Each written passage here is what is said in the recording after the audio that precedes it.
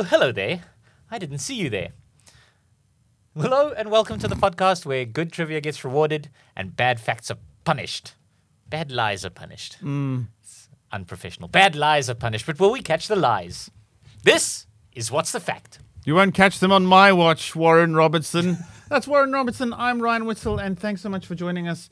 We're going to have lots of fun because Dietz has given us another strange challenge. How are you, Warren? How's things? Yeah, good, thank you. I've been eyeing up this beer since we sat down at this at the table because this is a Terribly exciting. yeah, it's a Belgian quad by Woodstock Brewery, who are our sponsors. And Woodstock! and I haven't had their Belgian quad before, so I'm excited. You said go slow. Tell the people why we must go slow Oh, with because this a Belgian one. quad is a good solid 10% alcohol. This is like drinking a barrel of wine. They don't fuck around, those Belgians, eh? It's very nice. It's rich and I full-bodied. mean, they do. They really do. The Belgians are a naughty people. Like, watch the Belgian hate. Oh, who is he to say this about us? What It's is a my fascinating Belgian- little place there in Europe. It's not a fascinating place, Isn't Ryan. it? It's a terrible place. Is yeah. it? It's boring. It's boring. Even Bruges, which people really love, Yeah, it's quite is like, pretty, isn't well, it? yeah, for about a square kilometer is that central part, and it's Oh, yeah? surrounded by a moat, and that's really pretty. And then outside of that is the devastation of the rest of Belgium. I mean, really.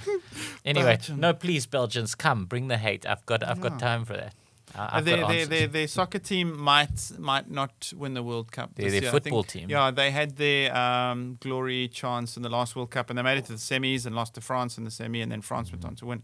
But they had like the Kevin De Bruyne's and all that. There's like quite a team at the Yeah, moment. this year's World Cup is a bit weird, though, isn't it? It's kind of Yeah. it's in Qatar. Qatar. And they murdered like 10,000 Bangladeshis or something to build the get the stadiums. stadiums built. Yeah, Shame. I don't think it was mandatory. I think it was just lax safety protocols. Oh, shame. But cheers. It makes a lovely Belgian head, this Belgian sugar man. Sugar man. Yeah, that's what it's called. Cheers. Cheers. Yes. Yeah, but as you're right, the topic this week we haven't quite settled on exactly what it was. You and I kind of got a little bit twisted because initially it was Nobel Prizes. And then it became kind of human achievements. So I've sort of Yes. stuck to the Nobel Prizes thing, and you've kind of gone with the human achievement. So we've got Human two topics achieving. here, but we're going to cross reference. We'll be there and thereabouts, I think. You call it no. You were suggesting no- Nobel Prizes. Yeah, winners. no Nobel achievements. No, but it's not Nobel. It's Nobel. Nobel. He was a Yeah. Swedish dude, hey? Swedish dude. I mean, yeah, Nobel? I mean, he may have been because he definitely left all his money in Swedish krona. So yeah, maybe he was.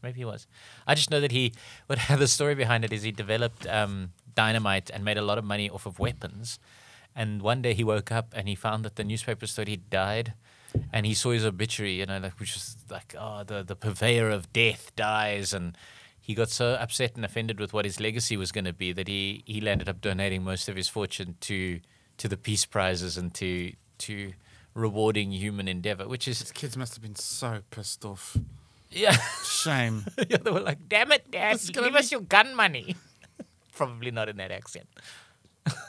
But yeah, so that's the story behind it, and obviously then like a lot of good and bad has come out of it, and apparently it's still, he donated 31 million krona at the time, and now you get 10 million krona if you win a Nobel Prize. Jeez, like. And and apparently that's still coming off the interest of that 31 million from back in the day. What a glorious investment. See, that's the thing. Yeah, that's the thing. If you have money and you just save it for like 100 years, incredible things you can do. Is the krona quite a strong currency? Same as the 10 euro? million. Yeah, well, it's about 1 to 10. I think 10 million works out to be about $1.1 million. Yeah, Really? yeah, about 18.7 million rand. Okay. Yeah. Hey, that's But nice. no, I mean, in terms of, those are just numbers, because in terms of if you buy anything in Sweden, you have to give them a kidney, like if you just want like groceries. Really? Oh, it's so expensive. Oh, shame. It's such an expensive country. Shame. Yeah, I mean, it's not like they did anything to anybody really, the Swedish. Not for a very long time. Anyway, but yeah, so now we're on human achievement / the Nobel Prize / yeah, and I think we've got some interesting stuff here. I don't know whether I started or you started last week. I think it's possibly my turn. Yeah, you Okay. go for it. Human achievement. It's Speaking of human achievement, this is a lovely beer. Thanks, Delicious, yeah. Belgians. All right.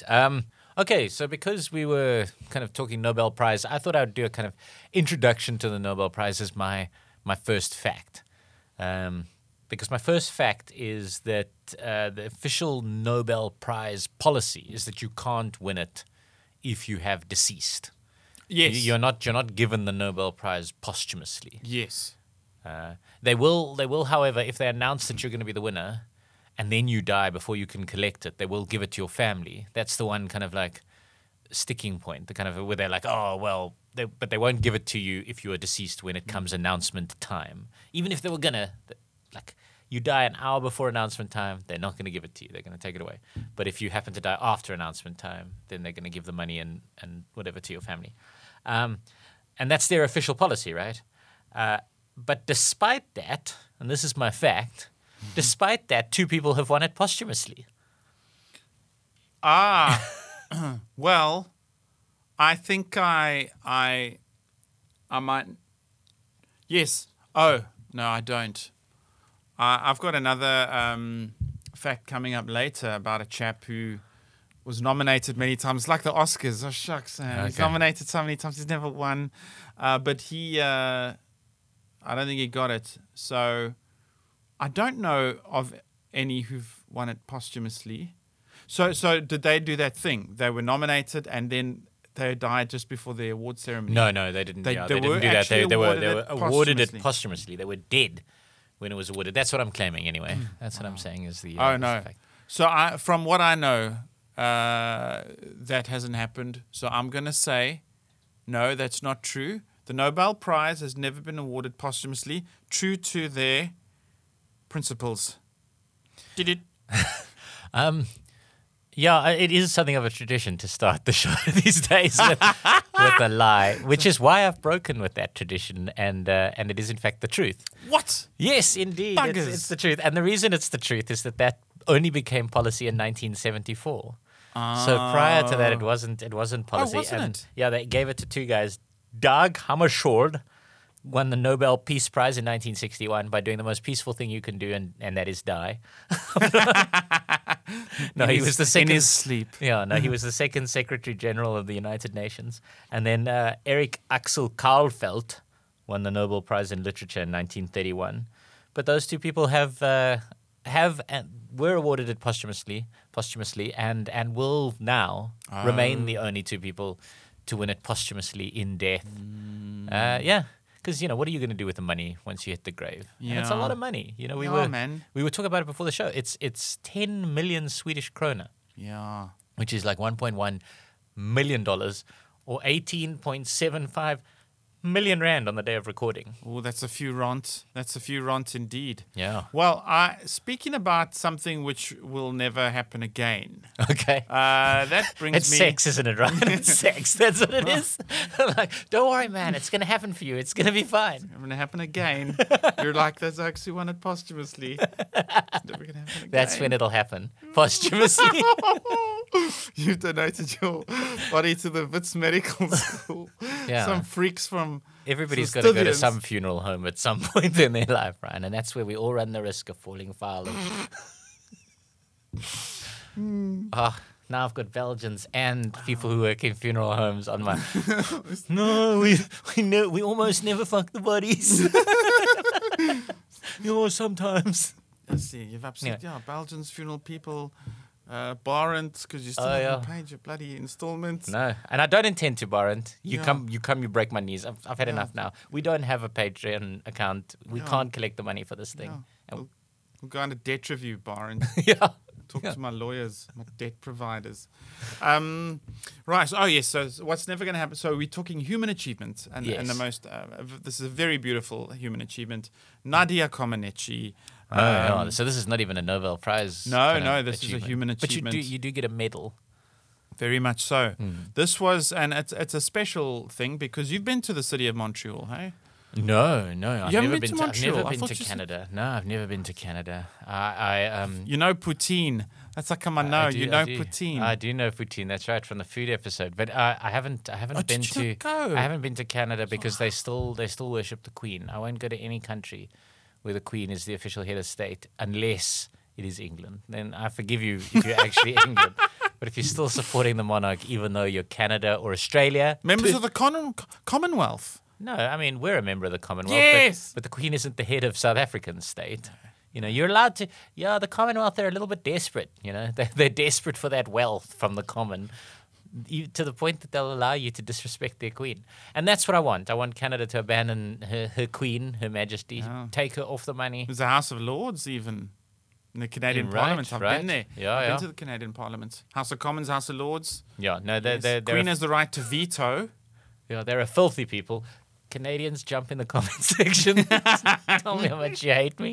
No, okay, all right. So no, I haven't been to Montreal. Oh, I thought you did, but Yeah. I thought because you knew poutine so well. So I haven't travelled much at all, but I did after matric go to visit family in Montreal for 2 months. I know Montreal from when I was 18, and it was the Montreal Olympic Games 1976. Nadia Comaneci from Romania scored the world's first ever perfect 10 in gymnastics on a routine. It's been done since, but she was the first. And the routine that she did it with, here's my fact, was the uneven bars. Yeah, I think that's right. I think that's right. If How would you know if I seem that's to right remember. or wrong? I think I watched it. I think. Is it? Yeah, I'm pretty sure. I mean, it's. Yeah, I Not- think it's not the live, uneven you were bars. born I think it's 2 the years uneven before you were bars. born. Is it the vault? I can't. You see, the thing is, gymnasts perform at all of those things. They do. So, They do. but yeah, my initial instinct was that it was on the uneven bars. When you were talking about it, I was imagining it on the uneven bars. I could be wrong. Yeah. Now you got me doubting myself, Ryan. Because you know me, I could just say no, it wasn't uneven bars. It was the But you see horse. But you see how gymnastics has come along since then. You know, like what you had to do then to get a perfect 10 versus what you have to do now to get a perfect 10. It's a different sport. Yeah. But I think it was uneven bars. I can't. That's the one where it's the 2 bars and then they They're swing uneven. around. They're uneven, yeah, Yes. and then they swing around and Yes. they twist and turn in the I think it was. Well, yes, you're right. I wasn't lying this time. It was the uneven bars, and I've been to the ice hockey center in is called the Molson Center. It changed, but it used to be the Forum. That's where the Montreal Canadiens. I usually wear their shirt in my comedy. That's the worst sports team name in the whole world. The Montreal dumb. Canadiens. It's like the local Johannesburg rugby team is called the Johannesburg South Africans. Yeah, That's ridiculous. It's rather silly. It's very, very silly. And so, but they got lovely kits. And in the 80s, they were Hang on, awesome. I'm not done with this. I've got some moaning were to do. awesome. It's like when you name your football team Cape Town City. It can't be a town and a city at the same time. Cape Town City is the worst football team name in the history of the world. What are they doing? What are they I've doing? never thought of it What do like they get that. their shit together? Cape Town City. Like you could have named it anything you liked, anything at all, except Town Cape Town Wanderers, City. say Cape Town United. Cape Town Rovers, Cape Town Spurs, Rangers. Cape Town United, Cape Town. Doesn't matter. Cape Town City, only one that's stupid. Congratulations, whoever did that. You're a moron. If you are his family, please jump in the comments. Tell me how much you hate me. Might have been Benny McCarthy. No, Which I means don't, all I don't Manchester think Benny United McCarthy. fans are now part of the hate club. I don't think Benny McCarthy would make that sort of mistake. Benny McCarthy he's perfect. Yeah. Yeah. I mean, look, he goes to Man United. He's there like 3 days, and they beat Liverpool. Wow. You know? Yeah. What a surprise result. My goodness me. Anyway, we're dating this now. Yes. Okay. So, Nadia, what else do I have to say about her? She's, why that'll never happen again. She was the youngest to ever, get a goal, perfect 10 or whatever, is because now it's 16 is the age. Oh, right. And she was 14 when she did yeah. that. And, she ended up marrying, I think, an American dude, has dual citizenship. That year or? No. She was Much 14. later. No, but there's a chap later on who gets married very young in my facts. But what else about Nadia? Yes, and then she's quite a looker. Even as a adult lady now. They've got a kid, and she's done a lot of She should be good work for 1976, you said. 14 in 1976. So 1962 is when she was born. So she's 17 years older now. She's 60 now, right? No, she's still a look. You know, I think that's a sign that you're getting old. Is it? Yeah, is when you're like, retirement age chicks. See, Olivia Newton-John was all right before she showed. Yeah, and the next step is dead people, Ryan, and now we're doing callbacks. And so at the ice hockey place, the Forum, when you go there, when I went there, then there was a massive, like giant blow up photograph on the side of the Forum as you're walking in. You see the kind of side wall of the thing, and it's a photo of her like in mid-flight jumping from the one bar to the other, and it's a beautiful blown up photo because it happened at that place. Right. Okay. So yeah, special, and they've even named a section of Olympic Park, which is their big stadium, I don't know what the Nadia Corner or Comaneci Park or Plus the Comaneci or Plus the Nadia, something cool like that. So yeah, Montreal. And all you have to do is train for 13 years of your life. Yeah. I mean, at most, tops, and then pull off a perfect 10 at the Olympics, and that's what you get for the rest of your life. Pff, easy. And Omega, the stopwatch people, they built a little scoreboard. And there was the funny thing is they didn't know people could get a perfect 10, so they had only one decimal place that side of the comma. So it was the judges went 1. Ooh, and then we're like, huh? 1? She got 1 for that. No, perfect. Then they announced, scored a 10, perfect 10. Wow, okay. That's amazing. That's really, really That is cool. beautiful. But I think, I was just thinking about it now, sort of extending my thought. I think it probably is easier to win an Olympic medal than it is to win a Nobel Prize, right? Because you the amount of effort, like some of the people who win Nobel Prizes are like 80 years old and they've put their whole life into their science and then they win it. And I was thinking to myself, that must be true then. It must be true that it's harder to win a Nobel Prize than it is to win an Olympic gold, until I thought of Malala Yousafzai, who effectively got shot on a bus and then didn't let that deter her from fighting for education for women. But she was like 12 years old. Jeez. Yeah. Like, I mean, if she was to put in the same effort as an Olympic gold medalist, she'd have to get shot in the head once every week, like that's for like 18 years, So yeah, these things are very difficult to kind of work out what sort of effort you have to put in to win these things. So what is a medal? Do you, off the top of your head, know what a medal is worth at the Olympics? No, like as in like the how gold. much does it weigh? Or how much is a gold medal? Is it? I mean, it used to be solid gold. Is it still solid gold? Yes. No, it is. Okay. Yes, I think so. Yes. I know in Japan they made it out of recycled kind of phone and technology parts. Seriously? Well, I mean, they took out of recycled things. They took enough gold to make the gold medals, and they took enough silver out of recycled technology to make the silver medals, etc., etc. Yeah. Right. Yeah. That's very different. At the end of the day, gold is gold, eh? Bet you can get a good price for that. Well, you like a zama or something? Yeah, it's just like, weigh it, go home, see how much it costs. I hope South Africa's, I bet you South African, that you fly in with your gold medal from the Olympics. The South Africans are like, you didn't have that when you left, did you? No? You take it to, did you declare it? It's like 8 million rand. You owe us tax for, I bet you. But that's how that works. You have to pay 25% tax on that. You owe us $1.2 million. You can't enter the country. Because security didn't watch the Olympic Games. Yeah. Well, I mean, they do make you declare your cameras. You're supposed to declare your cameras and your laptops and things when you leave the country. And then when you come back in, if they find you with a laptop that you haven't declared, they're like, oh, you bought that overseas. You have to pay import duty. So I'm feeling that's maybe the same with the medal. Shame.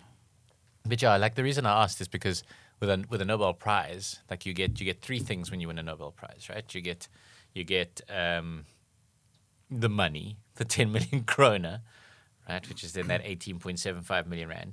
You get a certificate, which is given to you by the King of Sweden, but the certificate's like an artwork. So you get like effectively an artwork, and then you get a medal. And then that medal is different depending on which Nobel Prize you've won, right? So then you like the peace one is 3 men on it, like with their arms around each other's shoulders in kind of brotherly like love. And then the medicine one is like an old woman and little girls giving her water. And, so they've all got different things on them depending on like a giant Saint Christopher. Yeah, a little bit. Yeah, like a little bit. But then, so obviously these are very valuable, right? Like people are like, because you win one, and then, collectors want them. Like collectors want Victoria Crosses. Victoria Crosses are worth a lot of money, like to people. And but we don't really know what these medals are worth because people don't put their Nobel Prize up for sale very often. Because generally, whereas things like Olympic golds or Victoria Crosses can be won, and then people descend into abject poverty and they sell these things. With a Nobel Prize, you're generally getting it because you've reached some sort of level of achievement. So you've reached some sort of success within your society, and you therefore have a position that can earn you money. So you're not necessarily like in trouble.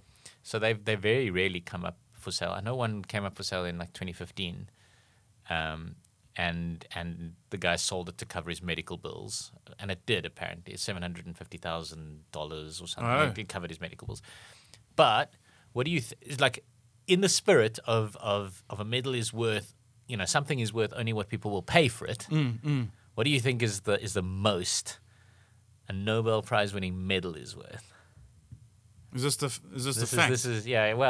My fact is that it's worth 70 million rand. Oh, good Lord. So has one been sold for 70 million? This is what I'm telling you. At least one. Yeah. For flip sakes. You see, but there's other value, like who did it belong to and all of that. So, but I mean, that's part of the value, Yeah. 70 million. Oh, you're saying one that belonged to Nelson Mandela would be worth a lot more than one that belonged to like some Oakwood won it for literature in 1924. Oh, who? Did you read that? No. Yeah. What? I mean, it's possible. I think that's probably true, actually. It's probably true that the story of the medal is worth, But this one is not necessarily a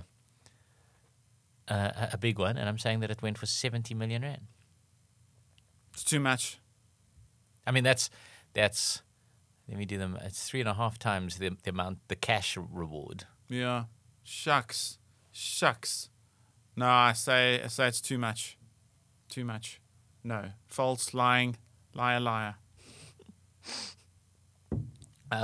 No, it's true. No. Yeah, no, it's true. How many times has this happened? Once. So yeah. In 2014, Dr. James Watson put his up for auction, and he put it up for auction for cancer research. And I mean, this is now already showing you why it went for as much as it went for. He won the Nobel Prize for medicine in 1962. Right. Because he's part of the team that discovered the molecular structure of DNA. So it's quite a nice one, if you're going to go for medicine. But he put up for auction, and then a Russian billionaire by the name of Alisher Usmanov bought it for $4.1 million, and then gave it back to him. Like straight up immediately afterwards, gave it back to him and left the money in for cancer research. Gee, that's nice. So yeah, that's what a Nobel Prize medal could be worth. Is $4.1 million, under the right circumstances. But yeah, is James Watson's one worth as much as even Tutu's one? Yeah, for sure. Tutu's family listening to this now, like getting on the phone. How much? I think they're going to become available in, maybe this century because World Cup medals, Olympic medals, and Nobel Prizes only dished out last century. Yeah. There haven't been these things. Now they're out there, man.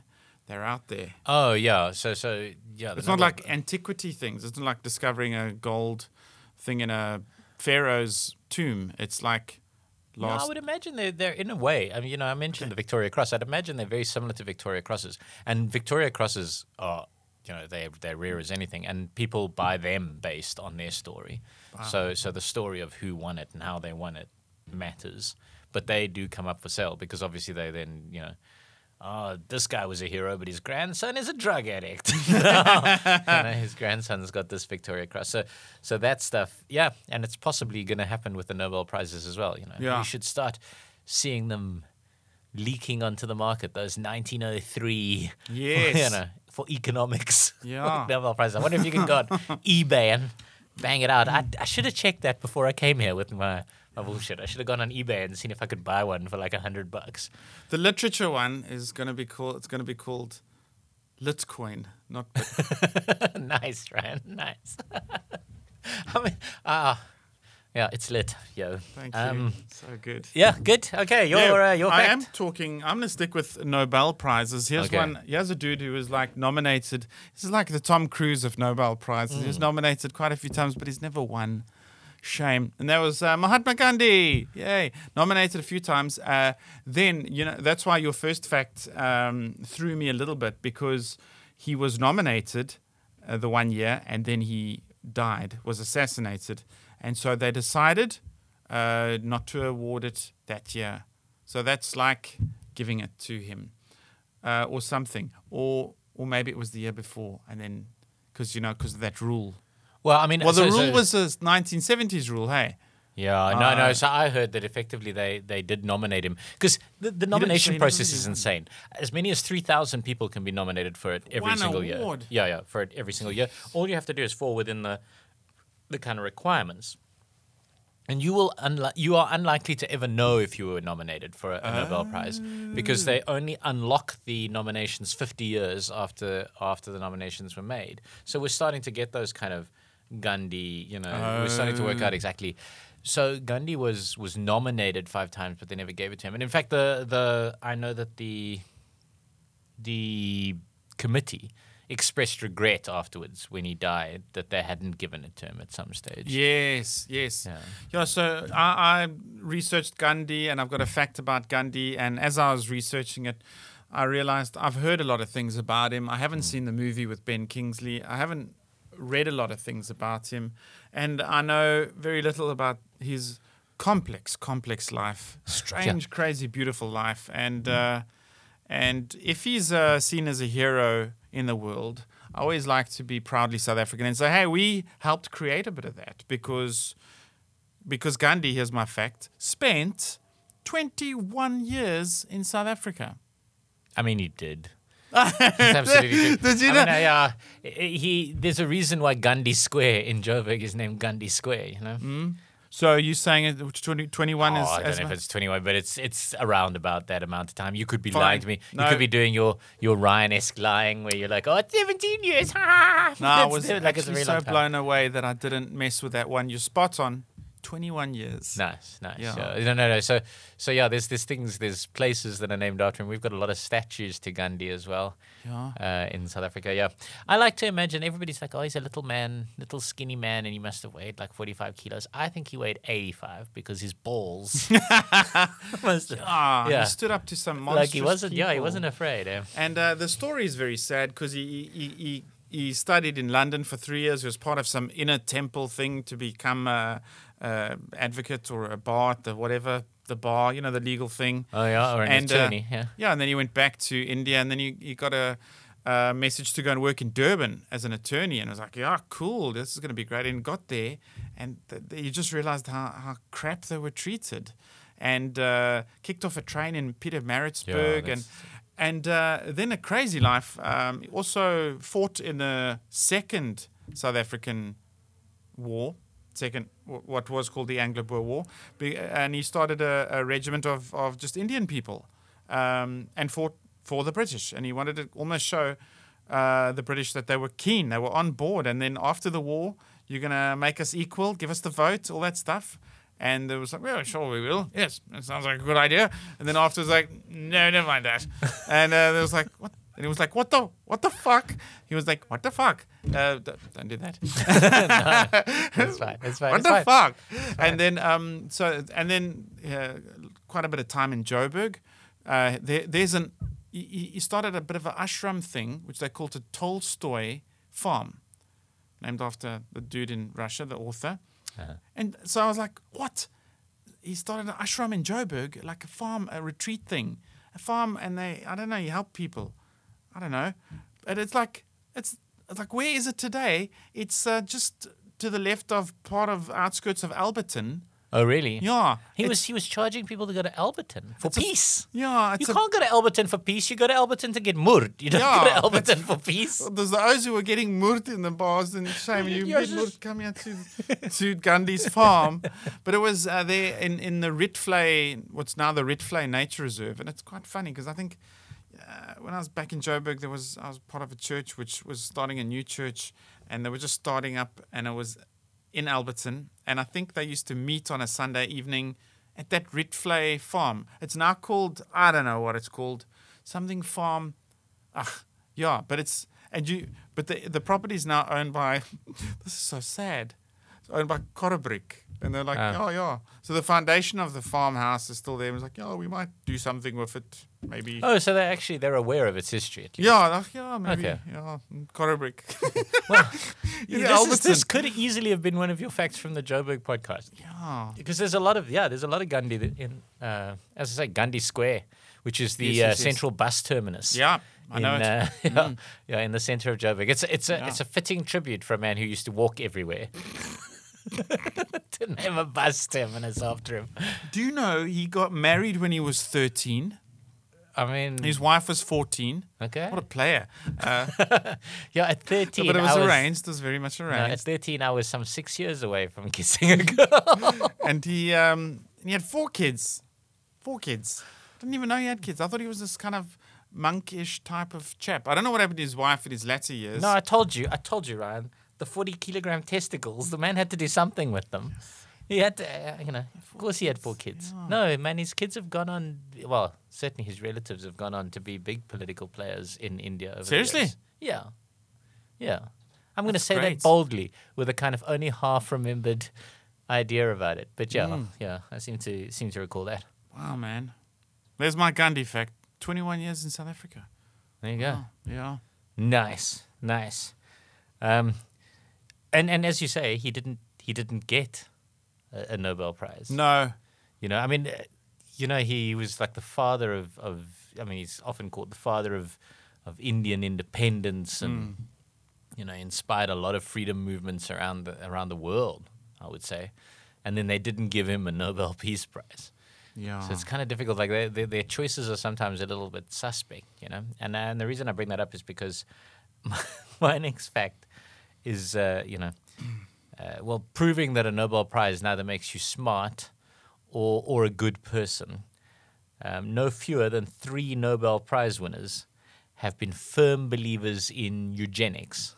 Ooh. And eugenics is obviously the study of arranging reproduction within the human population to increase the occurrence of positive traits. So you kind of like certain people must have sex with certain people so that they can have children, so that we can slowly breed a more pure, brilliant, clever, intelligent, good-looking race. And of course, the most famous people who believed in this were the Nazis. So it's the Nazis, and apparently at least, and I'm saying at least, 3 Nobel Prize winners. Really? Yeah. Is that your fact? That's my fact, yeah. Man, that's so... Like, firstly, the funny thing about that Aryan race is then you got Hitler who's like, short and got black hair and is like... Oh, you mean in terms of the kind of the Nazis? So it's not necessarily Aryan, it's about breeding a... But the eugenics is a funny thing because it does creep into the modern world, and it's got all sorts of ethical issues. Like they're saying if you... In the future, a mom and dad might be able to pick what their kid will look like and stuff, and maybe eliminate certain things and have certain things, and it sounds all very amazing and sciencey and modern-y, but it's a form of eugenics perhaps, when you're starting to toy with things and use that, expression playing God, but I think. It's just about applying ethics to your But I think also, so the science has sort of disproven it. The science says, that there is a chance that if 2 intelligent parents come together and they have a child, that child does stand a greater chance of being intelligent. The science does kind of back it to that level. But it also says that, we quite often get situations where very intelligent children are born to quite average parents, and there's loads of stories about that. And if we go the eugenics route, we kind of remove that kind of randomness, that random aspect of DNA coming out generations later, maybe. Yeah. And inspiring a true genius, like an absolute. Yeah. So eugenics has been largely scientifically disproven. I mean, and I say largely because only because I don't know, and I like to use those journalist weasel words, but like allegedly and largely, and but I mean, it's pretty much been disproven, and so it's interesting to look back in history and kind of say that some of the smartest people in the world believed in it, and that's why this is my fact, because I think it's a bit. I would say that this fact is true actually, and it's it's unfortunate. It's easy to judge history, and maybe they did have weird views. I mean, look at Gandhi. Wouldn't even talk about the fact that he wasn't particularly nice to African people, although he did fight for the rights of Indian people. So Gandhi lovers, jump in the comments. Tell us how much you hate us. So maybe these 3 Nobel Prize winners, they didn't know any better back then or in their context, and they're so eugenics, rock and roll. I'd say you're right. You're speaking the truth. I think the interesting thing about what this topic kind of brings up is the fact that quite often you win a Nobel Prize for physics, and then what happens to these guys is they start to believe that they're much smarter or much more brilliant in all departments, So they start talking out of turn about areas and things that they don't necessarily know about, and there's quite a lot of examples. If I went into all of those, I would spend spend all night talking about like Nobel Prize winners or just academics in the modern era. Well, academics as well. You get these academics who think because they've achieved some level of degrees or success at some small university that now they know about everything.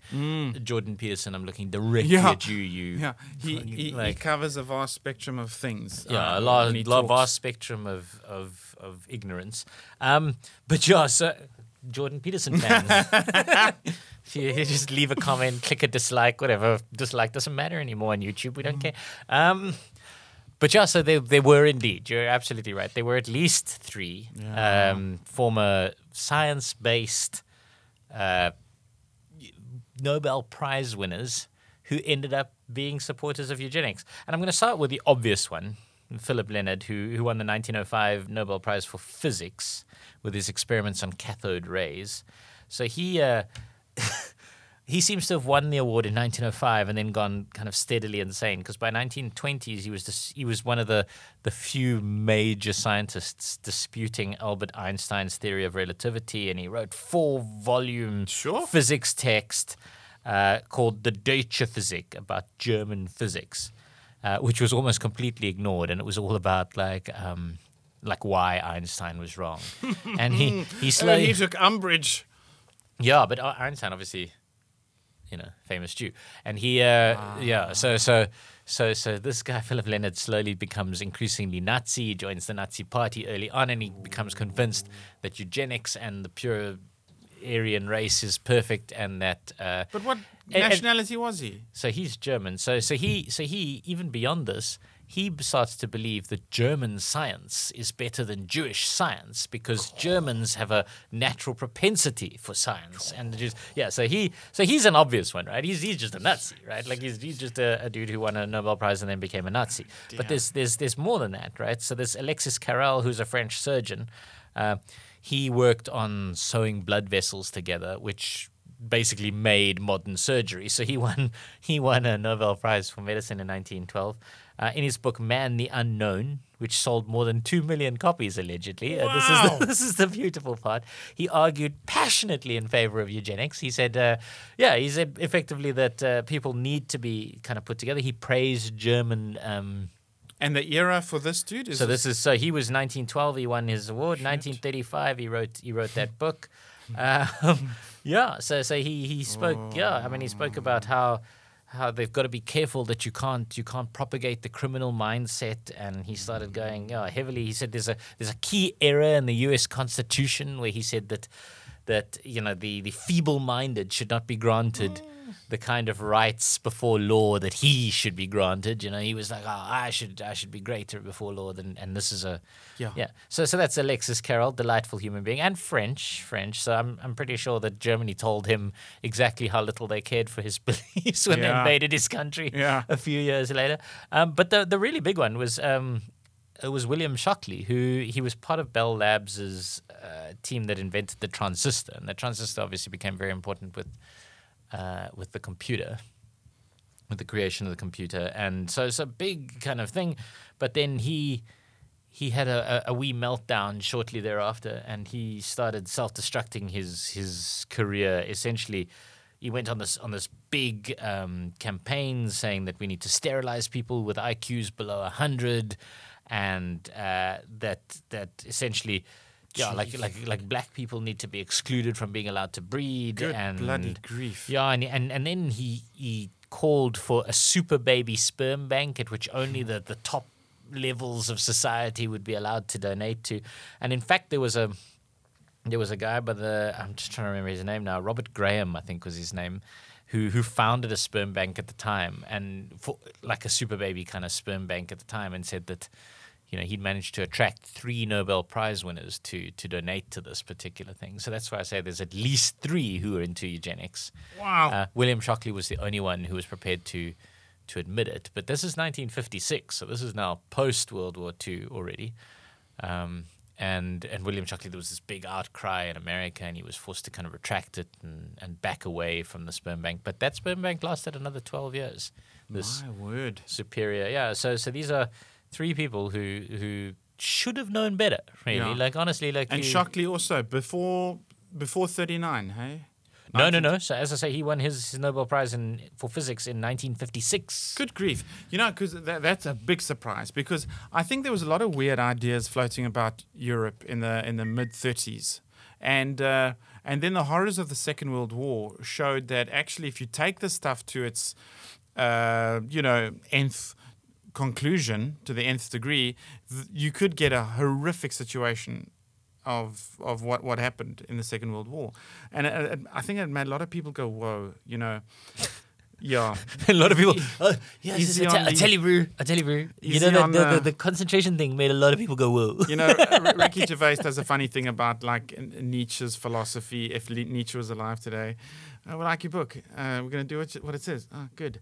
Kill the Jews. What? What? I didn't say that. That's what you meant, though. And it's like, yeah, if Nietzsche was alive in the Second World War, surely he would have gone, hey guys, I didn't mean that. But not that it was totally Nietzsche's fault, but that kind of, yeah, the eugenicsy kind of thing. And, you know, it creeps into the modern world. Like, you get unpleasant religious people, and you get pleasant religious people, get pleasant atheists, but you get some. Thanks, Ryan. You get some those who also ignorant of the science, but they'll just decide that they're like that there isn't any God or meaning or anything, and then they start saying things like, and that's why we've, you know, by letting everyone breed, we're actually weakening the human race. We should only but this was I had this conversation around a braai. In like Randburg in like 2015. Yeah, you know? but I mean, to be fair, that was for your Ku Klux Klan club. Like that was. Yeah, You were like, So it's like- I was having this conversation. These people were coming up to me with these horrendous fucking theories, and I thought the Oaks at the Ku Klux Klan Club was just a ghost society. And I just hope Conrad's idea never catches on. I mean, in 2015, around the Brian Randburg, that only the clever people must breed. Rest of you. But then, because there was even this movie about this post-apocalyptic state where clever people started to have, but it was a comedy. It was a dark comedy, American one. Clever people realized they needed to have less kids. So their conclusion was only dumb people were having lots of kids. Was this Idiocracy? I think so. It's and then there was a amazing, thing called, pardon my expression, folks, but there's a thing called like butt fuck burger. You know, you get your burgers from butt fuck burger. it's So Idiocracy. everything was like white trash and And then they can't I grow haven't any seen crops. it. They can't grow any crops because they're watering everything with Gatorade because they're like, Gatorade is superior to water. Like, why are these? Like, why? so it's like it's an amazing movie. it's part of maybe it's part of the kind of message or fear. But hey, if it's a valid concern and it's a valid philosophy, that's fine.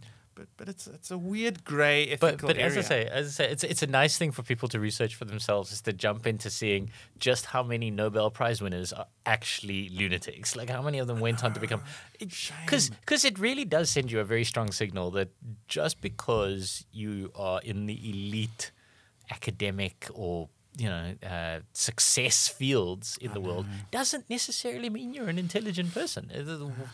Humans world- need humans, man. You're good at one thing, someone else is good at that, something that else. alone for me is proof that eugenics is a disaster, because these guys would have just bred that kind of level of thinker, whereas they themselves were that level of thinker but defective. You know what I mean? Like there's already that kind of lack of self-awareness. Anyway, Oh my word. yeah. Well, I'm digging the Nobel theme. I've got a few other human achievements coming up which aren't Nobelish, but we'll stick with the Nobelish thing. And once again, me, a proudly South African Nobel thing. And no, I'm not nice. talking about Nelson or Nelly- Desmond or Nelly Effia. M. Effia got it. He shared it with Nelson, and then Desmond got it another time. But I'm talking about literature.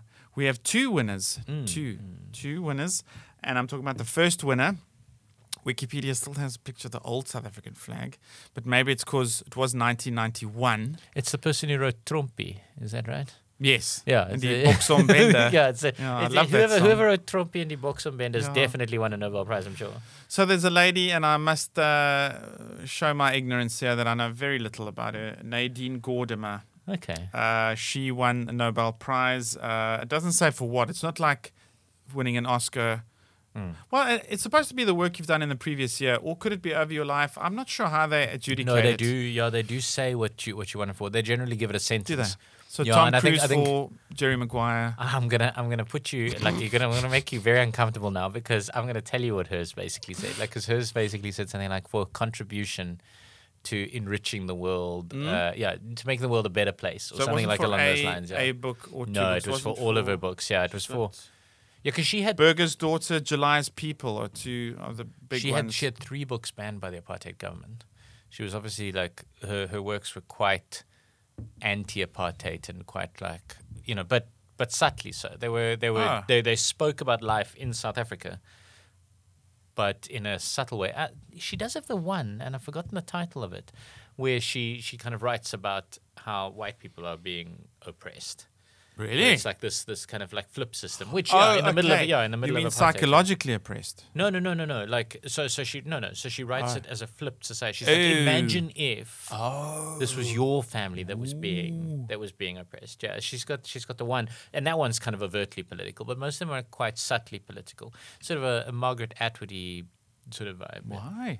Yeah. Well, that's amazing. My fact about her was a very pleasant fact, because I say she was born in Springs. Yeah, she was. I have a Springs Yeah, she was. connection. She was born in Springs, and in fact, shame, Ryan, you've dived yourself right into my area of expertise. Unfortunately, Yes. You're right. Let's just take that little box.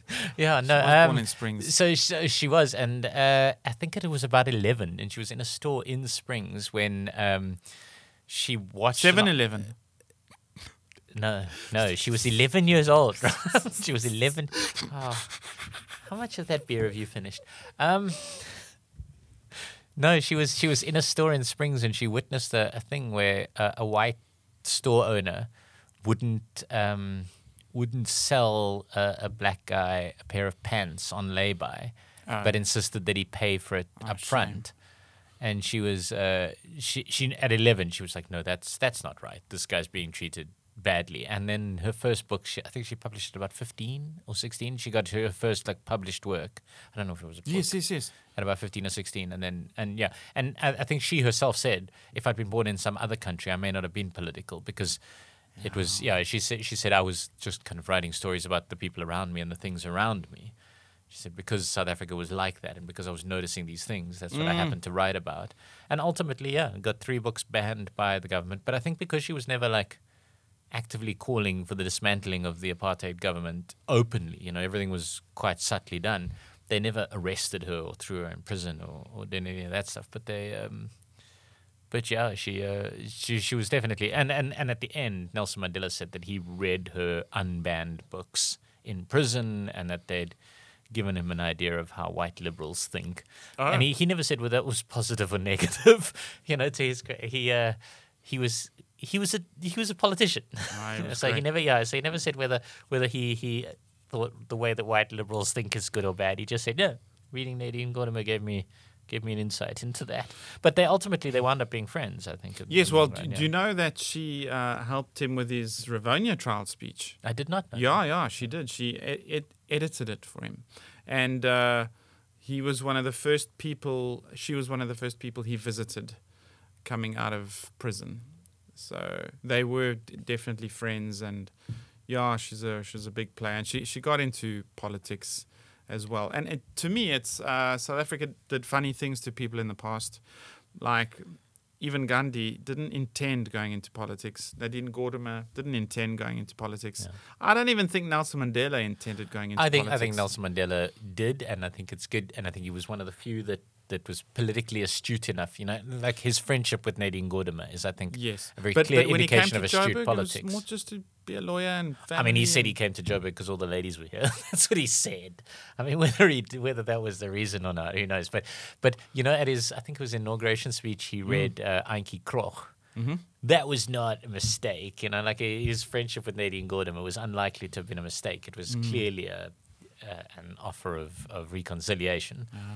So yeah, but yeah, Nadine Gordimer is, and she brings up a sort of an interesting point for me, because she's the only female winner. South Africa's got 11 Nobel Prize winners, and she's the only woman.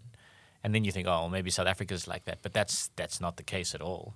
Like around the world, almost 1,000 Nobel Prizes have been given, and this is leading directly onto my next fact. But almost 1,000 Nobel Prizes have been given, and of those, only 58 have gone to women. Good grief! That's my fact. Yeah, I mean, I scrolled the list in various categories, and it is something I did notice. Yeah. Jordan Peterson will say it's because of the contraceptive. There wasn't contraceptive back then. Jordan Peterson can eat my dick. If Jordan Peterson fan. He might, as long as it's got a contraceptive over it. Honestly, Jordan Peterson will eat my dick because he only eats meat apparently, and then he gets incredibly sick and goes and lives with his daughter. Anyway, I'm not even going to talk about Jordan Peterson. Fuck that guy. Wow. Right, we're on much more interesting.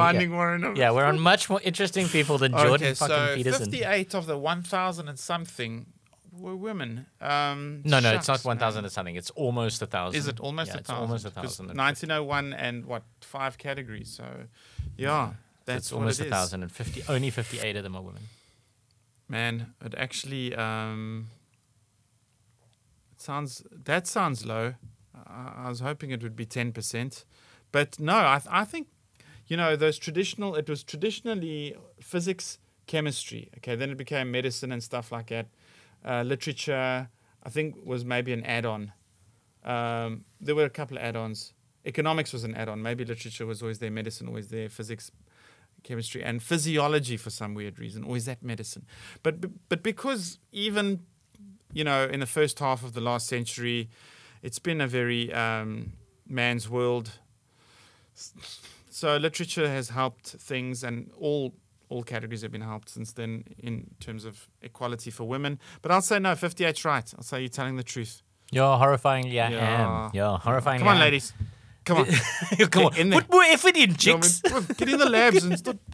No, man, but you know that it's actually entirely down to the misogyny of the committee that picks these things. Yeah, it's not even that women know, because there's many examples of women who landed up contributing to big discoveries that were left off the list.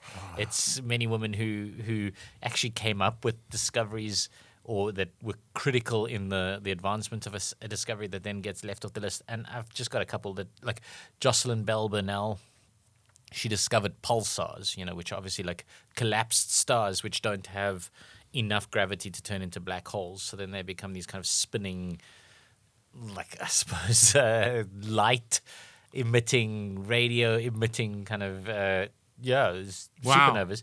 And she discovered them. That's amazing. Yeah, and she discovered them on her supervisor Anthony Hewish's telescope, which she had helped to assemble. And then Hewish went on to win the Nobel Prize for physics for his decisive role in the discovery of pulsars. And then she was not included in that.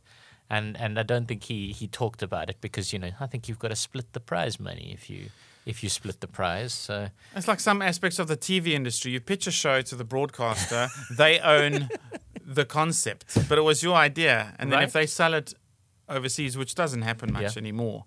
But then you don't get jack because they own it, because they paid for it. But it was your idea. But that sounds like what happened Yeah. to Mrs. Spinning Star Lady. Mrs. Finney, Jocelyn Bell Burnell. See isn't it? now, what Which a are- and then misogynistic thing that was. There's no, Jocelyn you Bell can't remember Ball. everything. And then there's true. Esther Lederberg. Especially not Uh, after a 10% of Belgian. Esther Lederberg was a pioneer in bacterial genetics and immunology who did a lot of kind of studies in antibiotic resistance, and her husband, Joshua Lederberg, the molecular biologist, won the Nobel Prize, and her name was excluded off of that. She wasn't even mentioned in the award or in the receiving of it. You know, so there's all these kind of horrifying stories, and I know there's another one that that I haven't written down specifically, but there's literally a product where it's named after the two, a molecular product that's named after the two inventors, and the male one got the Nobel Prize and the female one got left off the list. So it's, yeah, I mean, and that's just a couple. man. Yeah, there's a whole lot of them, but hopefully now the ladies will put more fucking effort in the lab and make sure that they don't share their stuff with any men. You know, never share your stuff with any man if you're a woman. And you know, at least the thing is, no man got shot next to Malala Yousafzai, or she would be like excluded. Yeah. the bus driver who got shot in the same bus. He's the one that we get the thing. But yeah, Shame. You know, well, I actually was going to make this next fact my fifth fact, but I'm going to squeeze it in as my fourth nice. because women deserving credit. Go Girl Power, August, the month of the Women's Month. One woman who couldn't be ignored because she was so awesome, Marie Curie, Nobel Prize winner twice. I think you got to say it with a French accent though. Marie Curie. But- Marie Curie. Wow. There's Wow. too many R's. There's a little thing. Okay. So she discovered a few things. She came up with the word, she coined the phrase radioactive. So that band that's got that song, Radioactive, Dietz will know. What's that band's name? They toured, yeah? They sing that song, Sex is on Fire. So Kings of Leon. Is it? Well, Sex is on Fire is Kings of Leon. Then Imagine Dragons. Who sings Imagine? Imagine Dragons. Do you know? These are very Is different it songs. Imagine Dragons song? Oh, Radioactive. Yes. Yeah, so they have Marie Curie to you thank see. because she No, coined- hang on. Right.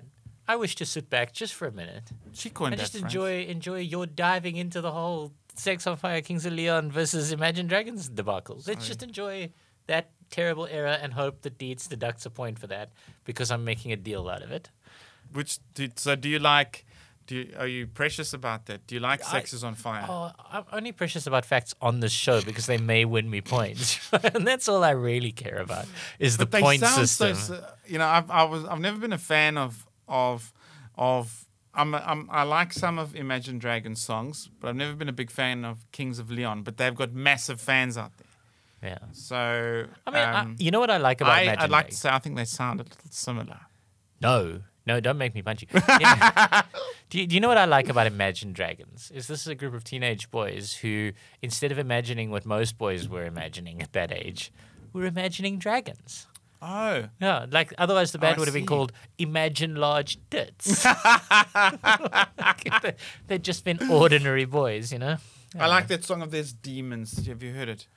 It's like, it's where my demons hide. Not like demons. It's not my demons, my inner struggle demons. Yeah, no, there's nothing quite as angst-ridden as a teenage boy. I can tell you, no one bears the weight of the world quite like a 15-year-old boy. 15-year-old boys jump in the comments, let me know how Yeah. much you hate me. So, Marie Curie, yes, radioactive. And then, of course, she died of a terrible thing. It was called aplastic anemia. I don't know if I pronounced that correctly. I think you have, yeah. And it's because of her exposure to all sorts of shit. But, she had she'd carry things, radioactive things like, I don't know if it was uranium or things like that, but like in her pockets and keep them in her top drawer. And she'd show her kids, look, when you switch the lights off, it lets off a little glow. Isn't that cute? And there was no protective clothing or anything like that. And that's No, very no sad. idea. Very sad.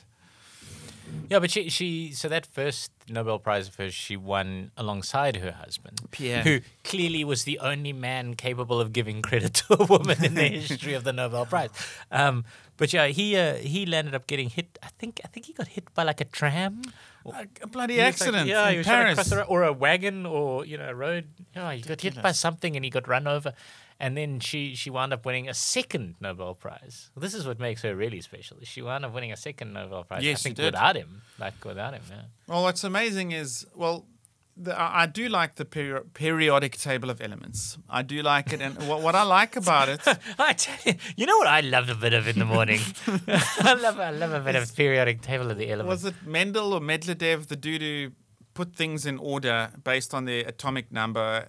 But he predicted that there'd be like 144 of these things, which is it's a very like dimensions of heaven in the book of Revelations. Anyway, no, don't go there. Well, it's 12 times 12, which is what we study in grade 1. Oh my God, mind blown. Yeah, exactly. Like you And, go all the way up to yeah, the 12 yeah. table. Why? And, So you can reach the amazing. squad number. Yeah, and so, but of course they hadn't discovered all of them, but the prediction was that there'd be 144, which is pretty cool. So that's what I like about the periodic table. But they found a lot more than they have 140. found Many nearly all more, of them now. Yeah, but I mean, when he had the table, he predicted there'd be so many. So that only had like half the table when he was and around. then she's got the separate slowly section filled that in. she came along and Yeah. created. Yeah. Yes, and so that's pretty cool. So she discovered two, and they were radioactive, and she isolated them very cleverly with her husband. And so the one was called radium, which just came from the radioactive part. But because these things emit different sort of lights, the other one she discovered was called polonium, and it was named after the pink. Obviously like pink polony. Yeah, Like it was a we pink. don't know. It is. It was a pink hue, and it looked like polony, and so she named it after. That's polony. not why it was called polonium, but That's my fact. It is called polonium, Yeah, it is but called that's polonium. not why it's called polonium. Polony. It's not It's a named- pinkish radioactive hue. It is. Have more. I don't know. Sometimes you're doing this laughing at podcast- my facts. They Ryan, sometimes doing the podcast with you can sometimes make me angry. And I've realized that anger is so much nicer than exasperation. Like what I'm experiencing right now, like polonium was named after Polony. Like if you go to Gatsby, like store in Cape Town, and you order Polony. Yeah. So no, polonium was named after Polony. Yeah. Polony's been around a long time. I have a lot of rage inside of me, Ryan, like a lot of rage, and it's close to coming out. It's not named because it's a pink hue and after polonium. That's not true. You're saying my fact's not I'm true. saying it is called polonium. I'm Yeah, saying it's not but it's named named after after- fucking polony. It's like, you fucking lunatic. The fact that you come here and be like, oh, you know what he's going to fall for? You know what he's going to fall for? Warren's a moron. Have more of that. Yeah. Have another one. Maybe by this stage of the podcast, Warren will have 8 beers and he'll... And somebody will have given him a frontal lobotomy, and also, like, a part of the roof will have fallen and caved in his skull, and he'll be a twitching corpse, incapable of functional thought, and he'll believe that polonium was named after Polony. Fuck you, Ryan. And so your final answer is? It's not named after fucking Polony. So then what? What else could it possibly be named after? Well, yeah, what else? Like, literally anything else. I don't know what Polony breaks down. I don't know what the Latin phrase breaks down to, but Well, you won't believe it. I swear, if you tell me it's named after Polony, I'm going to go kill myself. So you said say her name in a French accent, and I could have, but she was not French. Did you know? She was Polish.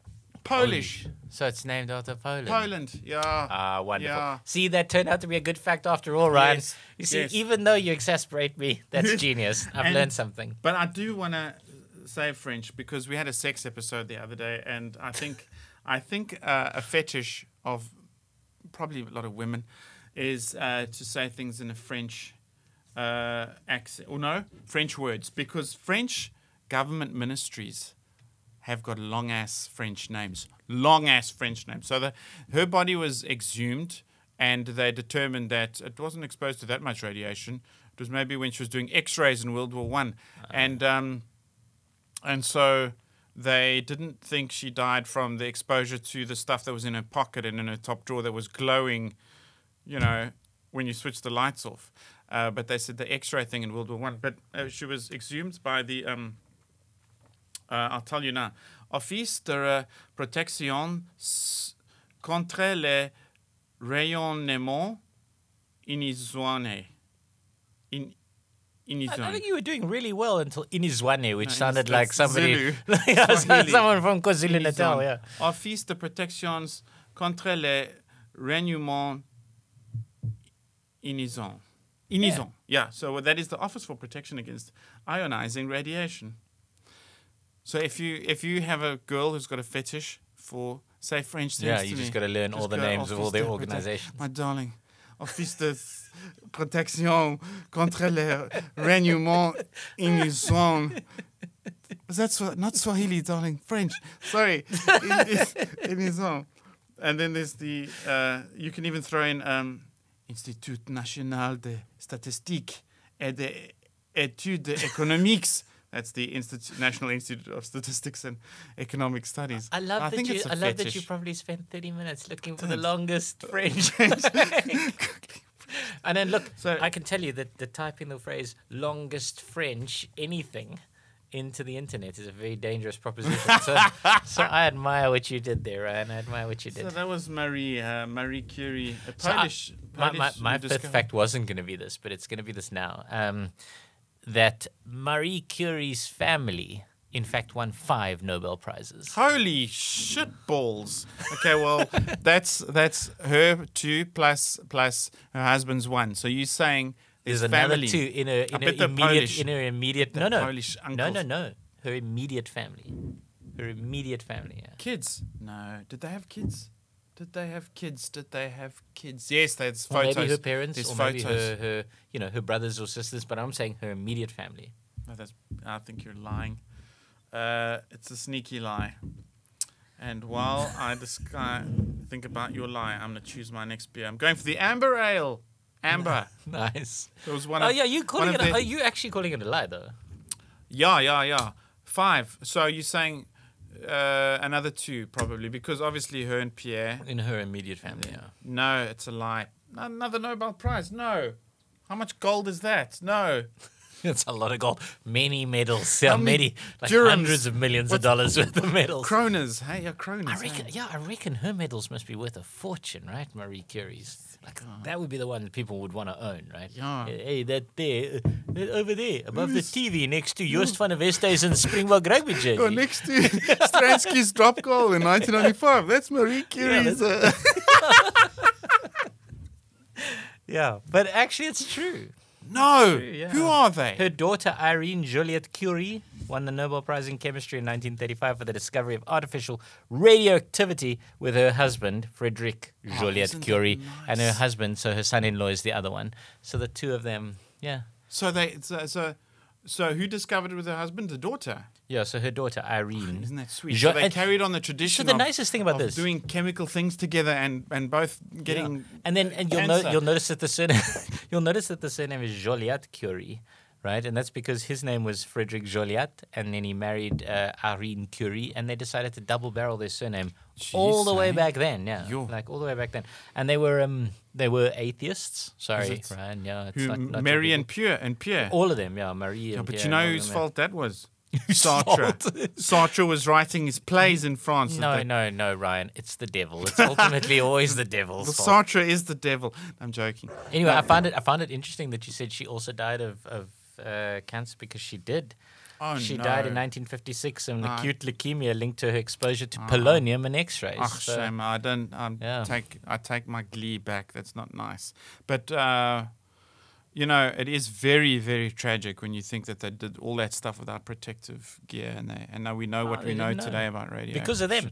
It's that Heroes. it's that old joke, where they like, how do we know which mushrooms we can eat? It's because some fucking guy back in the day ate all the mushrooms, told us what happened. Sometimes he died, that's the thing. Anyway. Well, You spoke. I think you know what the tragic thing about the Nobel Prize is that we know about these people because of their Nobel Prizes, right? Yeah. Like, if they had great cleavage, that would have also been a way for us to know about them in the modern era. You know, that's the only thing the media cares about is that these people they've got great cleavage. So and so is dating so and so. They're in this movie. They've got this Instagram account with 18 million followers. These guys actually had to work for their fame. They had to do this like. But Marie terrible was job. a bit of a looker, Marie.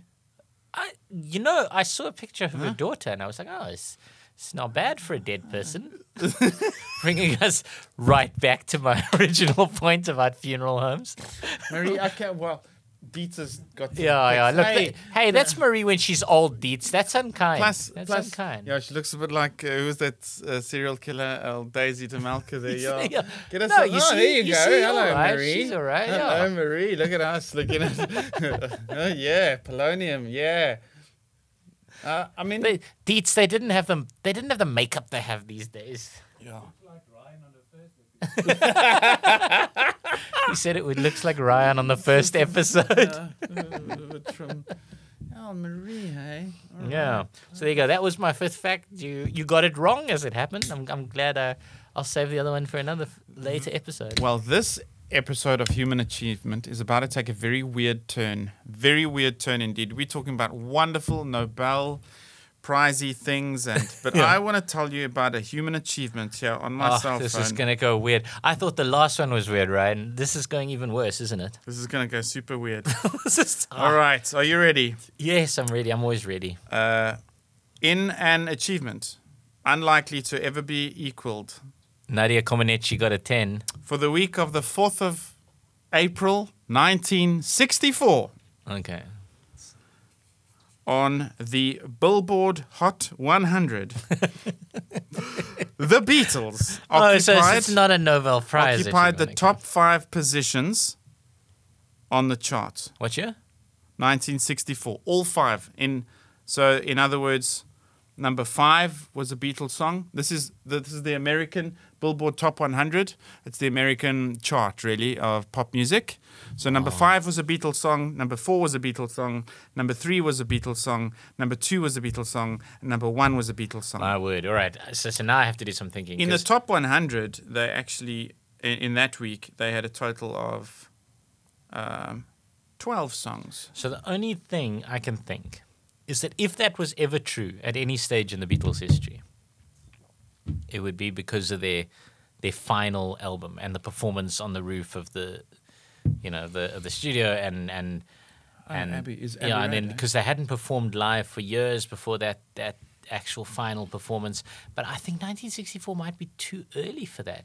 I mean, Is that yeah, I'm where literally- you two got the idea from when they sang "Where the Streets Have No Name" and they sang their music videos on top of a recording studio? I think in LA. So effectively, the Beatles went out in style, right? What they did was they had a last album where they wrote the music and then did a live show, all in kind of a few months. Like it was like 2-month period, and I think it was around about 1964. And there's a part of me that feels 1964 might be a year or two early, but it was around about that period. And then what they did was the classics that came out of that period, because they basically got stuck in a studio where they sat together and they wrote music, and they were told by their guy, listen, we're going live in front of a crowd. There's going to be a crowd there. You're going to be on top of this building, whatever.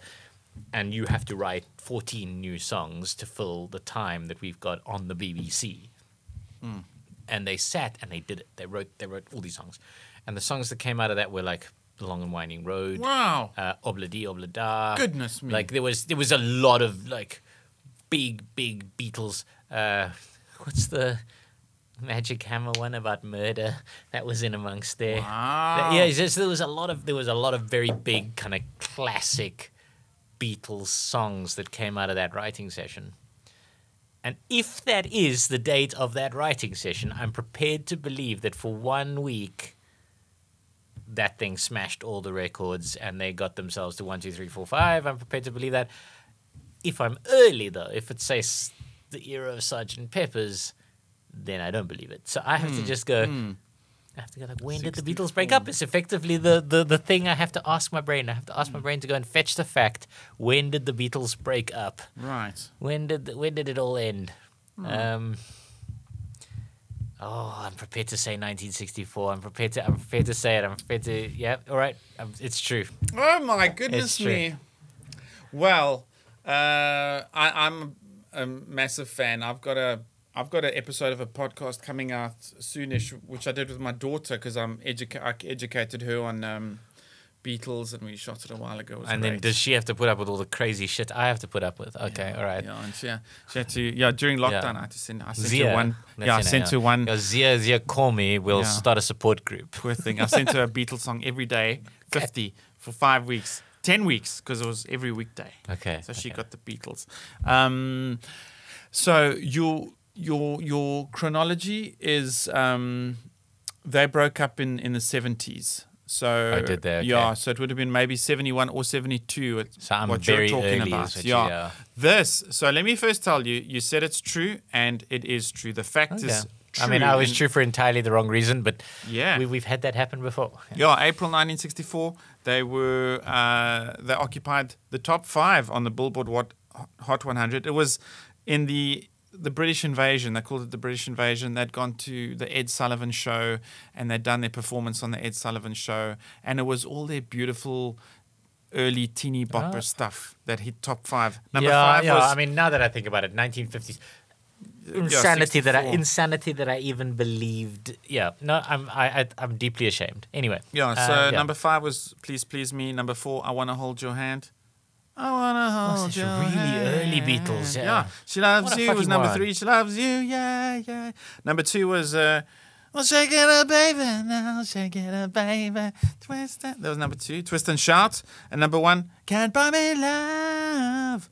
Love can't buy me. Sure. Yeah. So that was I agree. Yeah, I Unlikely to ever be equaled. All 5 positions. Plus another 7 Beatles songs on the top 100. I knew that they were huge after the Ed Sullivan Show. I never realized, that never dawned on Very big. Yeah, as I said, literally when you said that. Human achievement, big. Yeah, when you said that, and I'm entirely messed up their timeline, I literally could only think of that closing moment. That sort of, because they released 14 songs, of which I think 7 of them are like absolute classic Beatles. Yeah. No, kind of number definitely. 1. And I was like, well, maybe at that point, going out the way they did. Yeah, it never occurred to me that they could have had all 5 top songs. Yeah, at the beginning of their career. Yeah, and I talk about it in my ep with Zizi when I did the Beatles ep with Zizi, but she was like, I was like, there's not many bands I can, off the top of my head, name 50 songs from. There's not many artists, musical pop songs. To be fair, Beatles, I can just nail it. To be Boom, fair, Beatles. There were about 12 bands that were around at the time. Like compared to now. Yeah. These guys are fighting for airtime with 10 million bands. Like back then there were 12 bands and they all knew each other and they were mates and they were releasing all of the music around the world. So I suppose it was a different era in many ways. In fact, I don't want to go down a little rabbit hole here of pop music, but hey, this beer's great. So, but I think their second hit was Love Me Do was their first hit. They were talking about what to release as their second hits. And they eventually went with Please Please Me, which is great. But one of the options was How Do You Do What You Do To Me, which is from the other Liverpool band who sing the Liverpool song, You'll Never Walk Alone. Jerry and the Pacemakers. Right. So Jerry and the Pacemakers released How Do You Do What You Do To Me? And one of the options was let the Beatles do a version of that now. And Paul and John said, no, well, they'll never let us back in Liverpool if we do that. So we're not going to do that. So that was a good decision. So they went and released Please Please Me, or wrote Please Please Me as their second follow-up, because that was a big challenge back in those days. You land a hit because you release it. And what's your second one? And Please Please Me was cool. And they didn't go with How Do You Do What You Do To Me? Who were Jerry from Liverpool, Jerry and the Pacemakers. Right, well, there you go.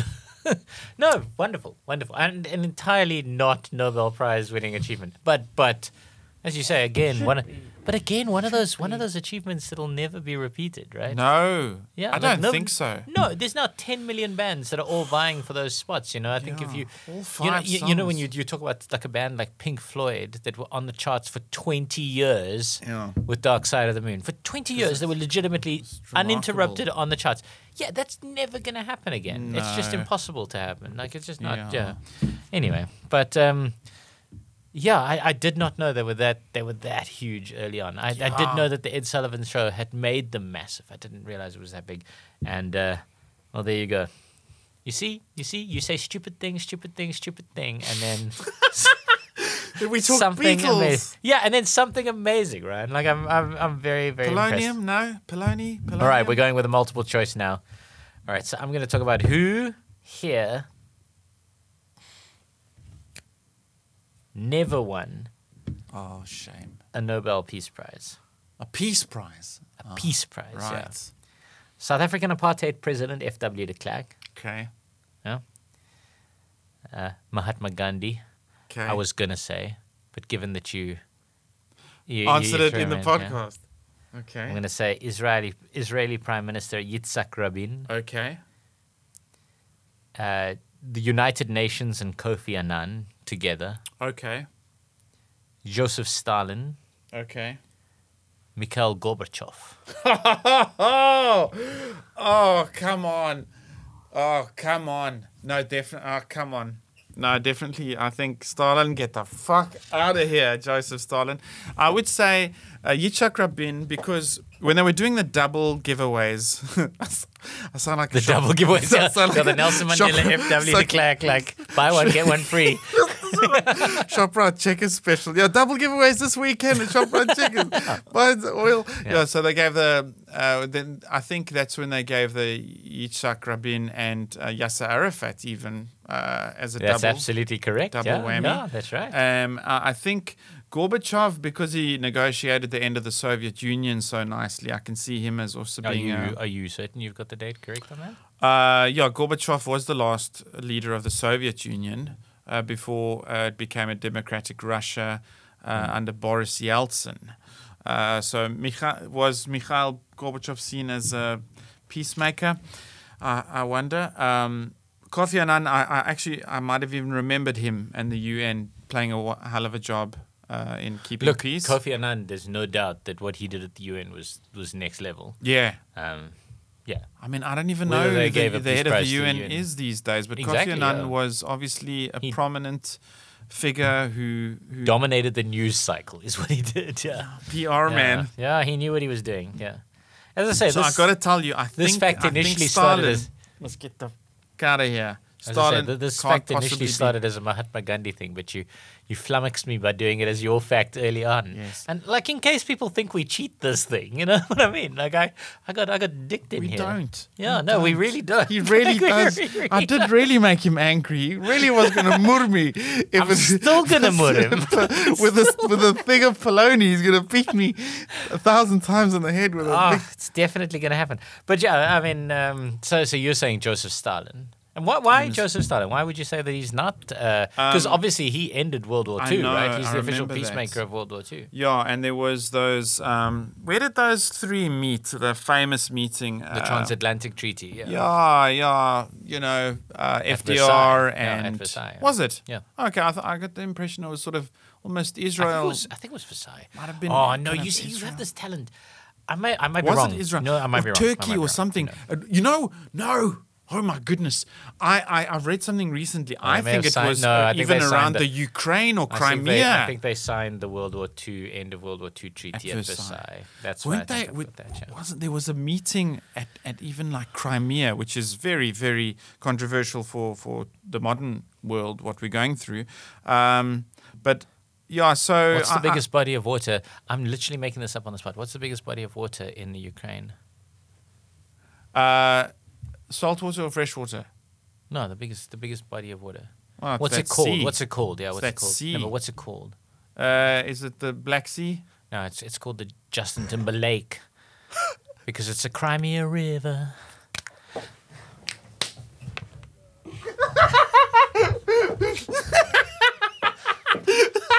I'm literally here all week. Like I'm not going anywhere. We've been laughing at Dieter's going, oh my God. Okay, so it's Justin Timberlake because we're crying. Shame. Okay. Shame, yes. No, indeed. Yeah, no, that's, you see, now is your opportunity to get angry with me. That's how this works. Yes. Yeah, but it was funny. It was funny.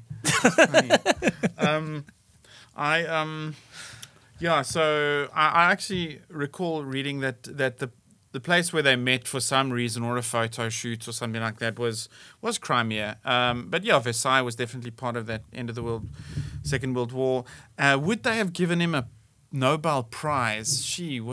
I think they would have rather given it to Gorbachev, because that euphoria in that era when Madiba came out of jail, right, and the wall fell, people were saying it's like the world is a cool place again, because the end of the Cold War, end of apartheid, there's just this big time epic.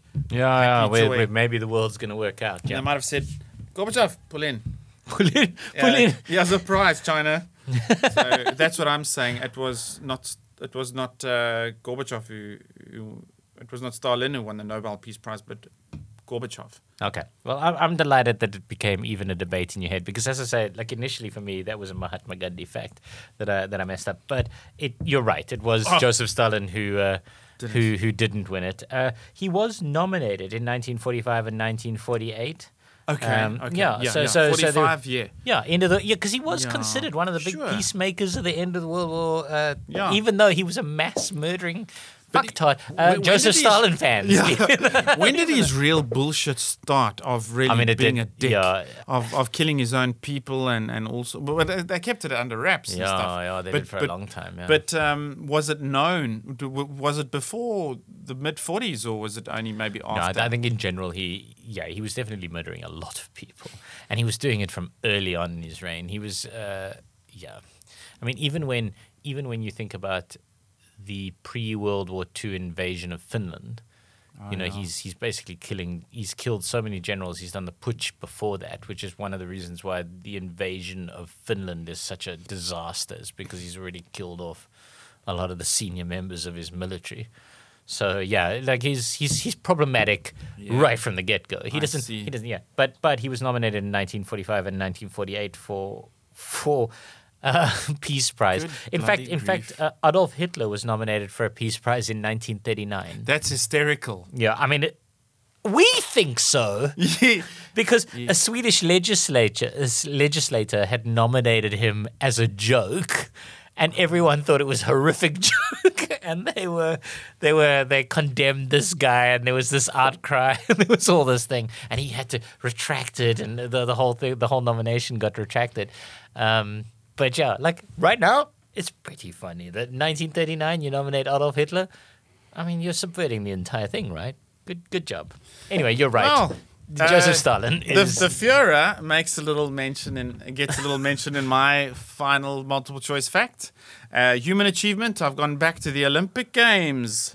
And you talk Jesse Owens here, aren't you? Yeah. My fact is more about the world record for the 4x100 meters. Oh, yes. It's a beautiful thing. And I just love Jamaica because of their music. And because of the movie Cool Runnings. And the movie Cool Runnings. And the cricket, man. They play good cricket in Kingston. I don't think you're allowed to do a Jamaican accent. Oh, bugger. Damn it. Yeah. Yeah, I know. You spent all those years with dreadlocks and an Irie. And so the... Irie beanie.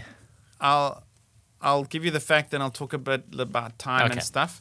But the world record for the 4x100 meters men was set at the London Olympics 2012. And it was Jamaica. They won that one, and they broke. I mean, that's Usain Bolt, and they broke the 37-second mark. So under 40 seconds. You know, it's just like that's three of your runners are running sub 10. 100 meters. Yeah. That's amazing. If you think about it, you know, and some of them are doing it on corners. Yes, but I think when you have to take your marks, get set, you're on your knees, and then. It's a slow start to your okay, fair enough. Maximum speed. but when you can have a bit of a run, pass me the baton, fucking go. Yeah. Then you might be in a better momentum. you still, three of you are cracking under 10 seconds for 100 big time. meters. No, big time. And that's on a curve. Yes. Yeah. No, So- that's At the 2012 race, which of these names was not part of that awesome foursome? Nestor Carter, Michael Frater, Asafa Powell, Johan Blake, Usain Bolt. I'll repeat those 5. Nestor Carter, Michael Frater, Asafa Powell, Johan Blake, Usain Bolt. Sure. I mean, the last 3 are all very big names, right? They're all big names. Yeah, they're all very big names. So, I mean, I feel like the reason you've made this you see, now I'm getting my own head, but the reason you made this your thing is because one of This is the... like Warren psychology now. No, Yeah, no, you're getting my head. Because, so the 3 of them, you just want to go, yeah, the next 3, they're absolutely, like, they were part of it. Asafa Powell, Johan Blake, yeah, Usain Bolt, and Usain Bolt, and then Nestor Carter, Michael Frater. So Michael Frater is a name I know. You know what I'm going to say? I'm going to say Asafa Powell. And I'm going to say it. I'm going to say it because Nestor Carter is the only name I don't know, which means it can't be him, right? So I'm going to say Asafa Powell. Go for it. Let's be done with this. Let's stop this farce of me pretending that I know anything about athletics. This is the first episode, ladies and gentlemen, where I'm fucking walking off. I've had enough of this guy bullshit. That's not fair. That's not fucking fair. I thought I had him. I thought I fucking had him. Everyone knows Asafa Powell. You were supposed to agonize over Nestor Carter or Michael Frater because Asafa Powell's so popular. But Asafa wasn't there at 2012. There How we did go. you fucker? We did it. We got each other's multiple choice. Bugger. It's a tight Yes. episode. So indeed, well done, Warren. I don't know how you did that, but Nestor started. He handed it to Michael. He handed it to Johan, who handed it to Usain Bolt, and they broke 37-second barrier. It's never been done since. Yeah. 36.85. And yes, they blitzed it and they won comfortably, but actually in a close-ish second in the United States. Not bad at all. 36.85 implies that all 4 of them were fractionally under 10 seconds. Yeah, That's yeah. insane. So if you look at the why I say the Führer, of course they gave him the Olympic Games to try and appease the madman. They thought, let's throw him the Olympics, a bit like they did with Russia, giving them the Soccer World Cup and the Winter Olympics. What about Qatar? Yeah, but they're not going to invade No, anybody we else don't know. anytime We soon. don't know. Oh, fuck. These guys might lose their minds when we take away oil. We start going with the sun for energy instead. But what's significant about Berlin 36 is the United States 4x100 meter team broke the 40-second barrier. Okay. And they had in their team Jesse Owens, Yeah. cool black dude, and then another significant barrier. That was the last time that broken. white people ever won anything to do with running. Is that right? In the 50s, Germany had some pretty good record-breaking goes at the 4x100s. And that's only because Germany just, like, black people just refused to travel to Germany. Is that what it is? I don't know what happened Yeah. there. Like, there's always who is it that does that stand-up bit about like all 100-meter finals, the 7 black guys, and then a dude from Sweden in the 8th low. Yeah, that's hysterical. Oh, it's Martin Jonas. Yeah, it's This little guy. It is hysterical, and he runs 10.86, best time this year. It's gonna, oh fuck's sakes, Yeah. please, you're embarrassing us. And then another sort of significant barrier which is broken was the 38-second mark, and that was broken in 1984. And can you guess? It was actually 83, Was but it can you guess who LA? was 84? Yes, LA. Can you guess who was in USA's team? 84. I'm trying to remember Carl Lewis. Yes, Yeah. yes, he was in that team. So that was quite a significant little barrier that was broken. And now they're down to 36.85. What the fuck are the Yeah, humans 36.85 is do insane, next? right? It's quick as Human I say. achievement. Well, very it's big. it's about finding 4 people who could run under 10 From rather a than little island in the Yeah, but Caribbean. rather than finding one guy who can do it. You know, it's about finding 4.